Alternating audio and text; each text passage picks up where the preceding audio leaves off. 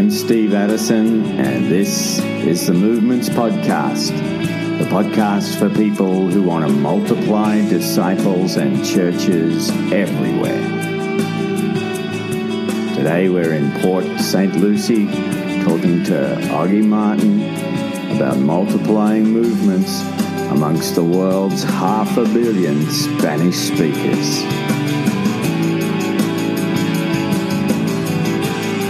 Ago, I had the opportunity to help a team in North Carolina, and so to help this couple, this team, what I did, I organized a training, and on that training, in that week, we see a lot of people coming to Christ, and before that, we saw some people getting baptized. Some Spanish, we were focusing in the Spanish community.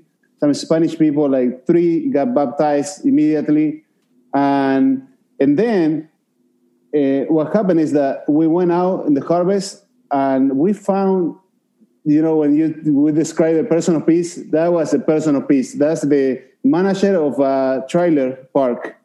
And so she got saved. She was saved, but she got on fire. She said, I want to be disciple. So a month later, these people that they're still discipling, they say, well, it's getting cold outside because there's a church outside. And now we can use my office. We can use the facilities here. Plus, she is leading now the 3/3 in the trailer park. And and the other people there, they encouraging the brother that start, Miguel and Paula. And what happened is that they keep on telling them, don't get discouraged. People are going to come. More people are going to come. And we're going to reach all the neighborhood. We need Jesus here. So it's very excited to see that, we went out to encourage the brother and help him in the harvest. And suddenly they were the one finding the person of peace. They were a little discouraged before because of a bad experience, a house that they start and then it died, it closed. But now they're on fire again and moving forward with not only that house, but a couple more houses that they're following up already a month from that. And when I was there, I have a friend in Florida that we were going to evangelize, and he followed up. When I left, I called him, can you follow up here and here? And he started following up. And tomorrow we have a couple of baptisms from those follow-ups, and I already connect to the people. I start following up again, and so we're trying to find a way to evangelize the Spanish neighborhoods in the community. So God is definitely moving in the United States, baptisms, repentance, and, new homes. Also, I talked to a pastor friend that I went to the church before I started, made the disciple-making movement. I was trained. Before I was trained, I was going to the church. I learned a lot from him. And then I left the church and started doing this, working for the kingdom, traveling. And he called me the other day. And he said, Augie, I need your help. I'm good at this, but I'm not good at this. And I see your faithfulness, so can you help me? So I went and I did the hard questions because, I'm trying to filter. I know that the tradition is very strong sometimes and stop the movement. So I don't want to spend a lot of time fighting against the tradition. So what I asked, one of the things that I asked is, what about the money? This is the money on the homes. This is how we give away with the, when we raise in the houses. And he said, whatever you want to do, the way you do it is fine. It doesn't matter to me. I just do it. And when he showed me the vision, I was talking about, Port St. Lucie, and he said, no, we're going to reach the whole Florida. And then he said, we're going to reach the United States.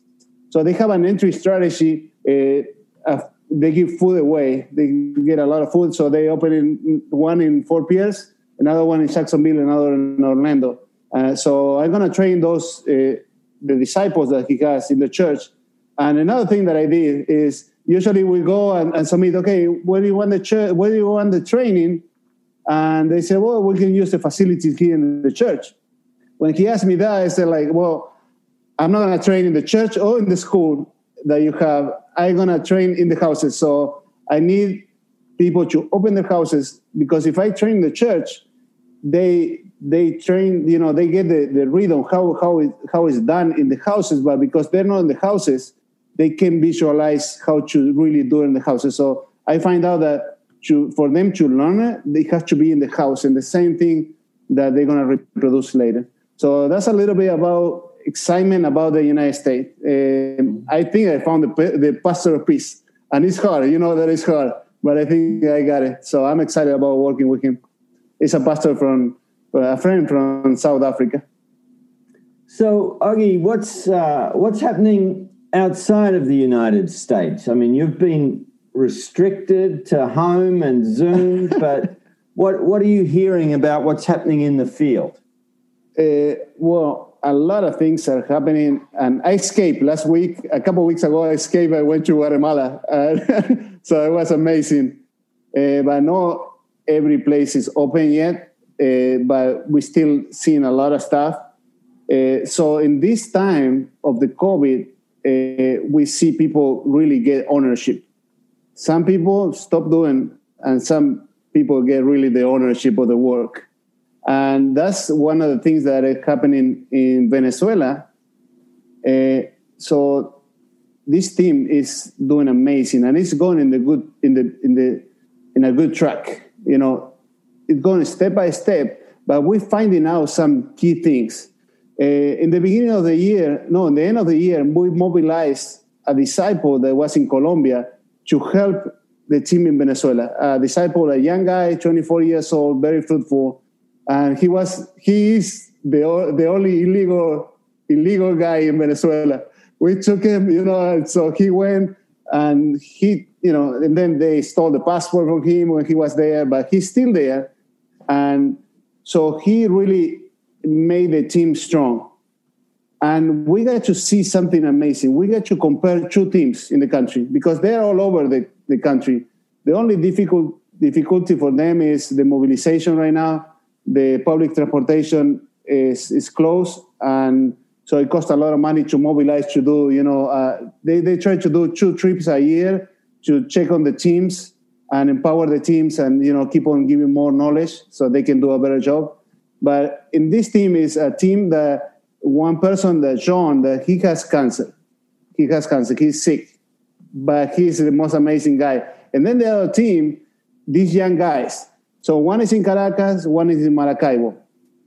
The one in Caracas, listen to this. The one in Caracas is more intentional. They go in the harvest every single day. They follow up. They filter really, really, really hard. And at the end of a few months, they couldn't raise a disciple. This other guy, he figured out how to sustain himself by opening a bakery. And he's been there 6 months, and he has disciples with the same vision that have disciples that have more disciples. So it's 3rd generation. He's hitting the 3rd generation now. Second, at least very good, strong 2nd generation. Less evangelism. It's just, I think, once a week because of bivocational. But he produced more disciples than this one. And so I was like, John, how do you do this? Can you take me step by step? What are you doing? And one of the things that we've seen is that these young guys, they were very good. The training is tight and the process is tight. But it lacked a relationship. The relationship wasn't there. John is like, well, this is what I do. If I have to go to the hospital to check myself or something, I invite the guys. It's like, can you come with me? Can you just come with me? If I have to go to buy anything, I ask them to come. And in the way, I talk to them. I tell them, this is what I'm doing. This is the process. And it's not only the time that I meet with them to disciple them, but also to build the relationship.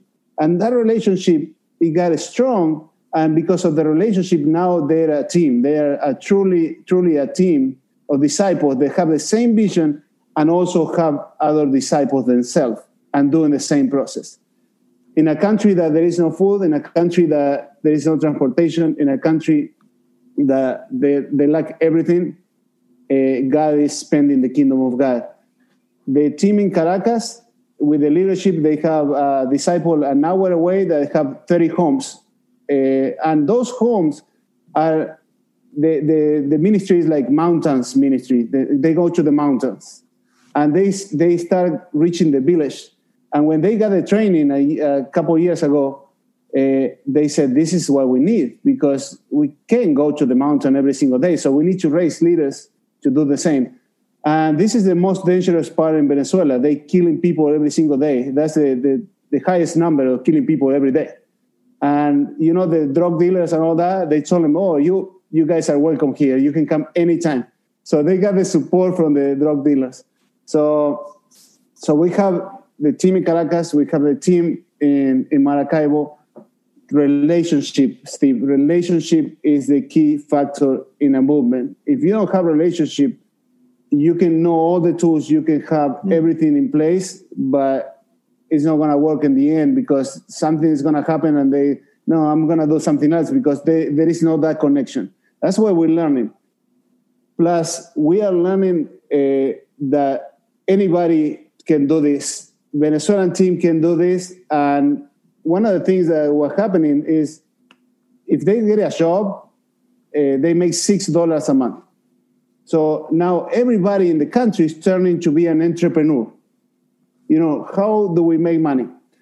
These guys, they come out with, if they bake bread and they sell it, they can maintain themselves.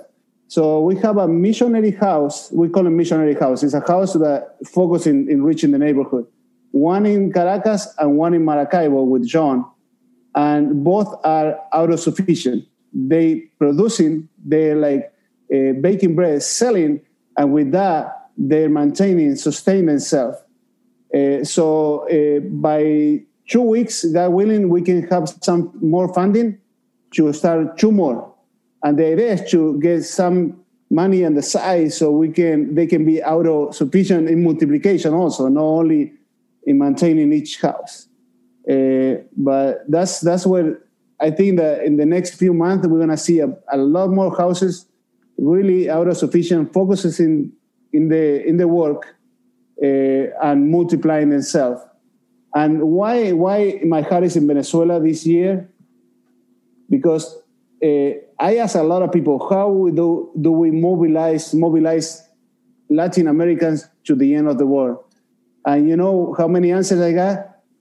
Zero answers. They couldn't figure it out. The American system of raising support is not going to work there. And if you think that the churches are going to help in Latin America, well, now the churches with the coronavirus, they're struggling too. So they're not going to help. Last year, I went to Barcelona, and I went to a Venezuelan restaurant. And when I asked with the lady who was serving, she said, well, I got here a few months ago, and we're blessed in Venezuela because they give us a red car, that we can go work when we come. But, you know, I was like, okay, that's great. But my light didn't turn on until I went and I started talking to a lady from Colombia that is in Venezuela, is in Spain. And we were talking, you know, about discipleship. She's part of the team. But one of the things she was upset. I said, what happened? No, these Venezuelan guys, she said, they come here. Not only they get, they're allowed to work, but the government help them with food and with a place to stay. And my life went like, cling. Yes, this is it. If we can sponsor some team from Venezuela to go to Spain, and this lady, she's willing to receive. She said, send as many as you want, and they can stay with me a couple months. So we are bivocational sending entrepreneurs already there, and they're going to be learning entrepreneur in the missionary house, entrepreneur things, not only bakery, but how to grow vegetables and raise animals. And then they will be able to go to Spain and reproduce a business model in there and be bivocational. And so if we can multiply the kingdom of God in Venezuela, not only going to reach Latin America, because we already got connections in Chile and Uruguay from the Venezuelans, because they are spreading, they're doing the work now, but also to the end of the world, to reach the unreached that are in Europe, totally legal, totally sending with a I don't know, maybe $1,500 to sponsor a couple to go there. And we have a full-time missionaries after that. So I'm very excited about the work in Venezuela, the sending, how we're going to be sending people next year, God willing. I don't want to be sending people without experience. So we go slow to go fast. We don't go fast because I try fast pace and we've seen a lot of fruit, but then little by little start dying it because we don't model the right way, we don't assist, we don't watch, and we don't launch. We just launch without really a good understanding of what we're doing. So the process that we're doing now is, it looks slow, but it's going to go in a good pace. So when they're ready, they're going to be fully equipped, fully bivocational, ready to send. And we're going to send like solid missionaries. We're not going to be sending people that, because you ask anybody in Venezuela who want to leave the country, and 99.9% they're going to leave, right? So that's one of the things that we're doing. We don't tell anybody the idea until they're ready, and then we're going to start sending. So I ask you to pray for that, so the multiplication happen. I'm talking to some people that maybe want to invest in the team so they can move faster, mobilizing, they can start new homes. But this is very promising. God is going to do something amazing. I'm planning a trip for next year in the beginning. The airports are open, so we can do a mix of intensive with mid-level, so we can find, stackages, problems, and solutions. So God is good. I'm super happy for what I'm seeing, and this is very promising. And everything started with a friend of mine in North Carolina that I said, I need to take some Venezuelans 3 years ago to Colombia because I'm going there. It's a friend of mine that, is very famous.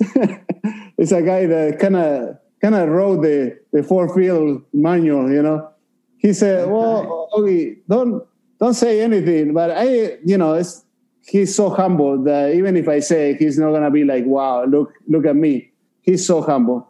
And what happened is that I was there with him, and I told him, I have some friends some people in Venezuela that want to come see the training in Colombia, but I have to sponsor. I don't have any funding. And I wasn't asking him. And he was just done a training in North Carolina, and some people blessed him with money.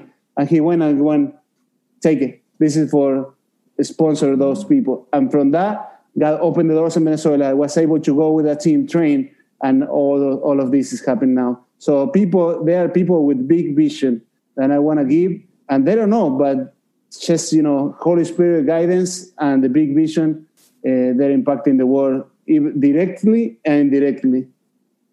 Most of the world is seeing Venezuela as a failed state, but you're seeing Venezuela as a missionary sending field to Europe.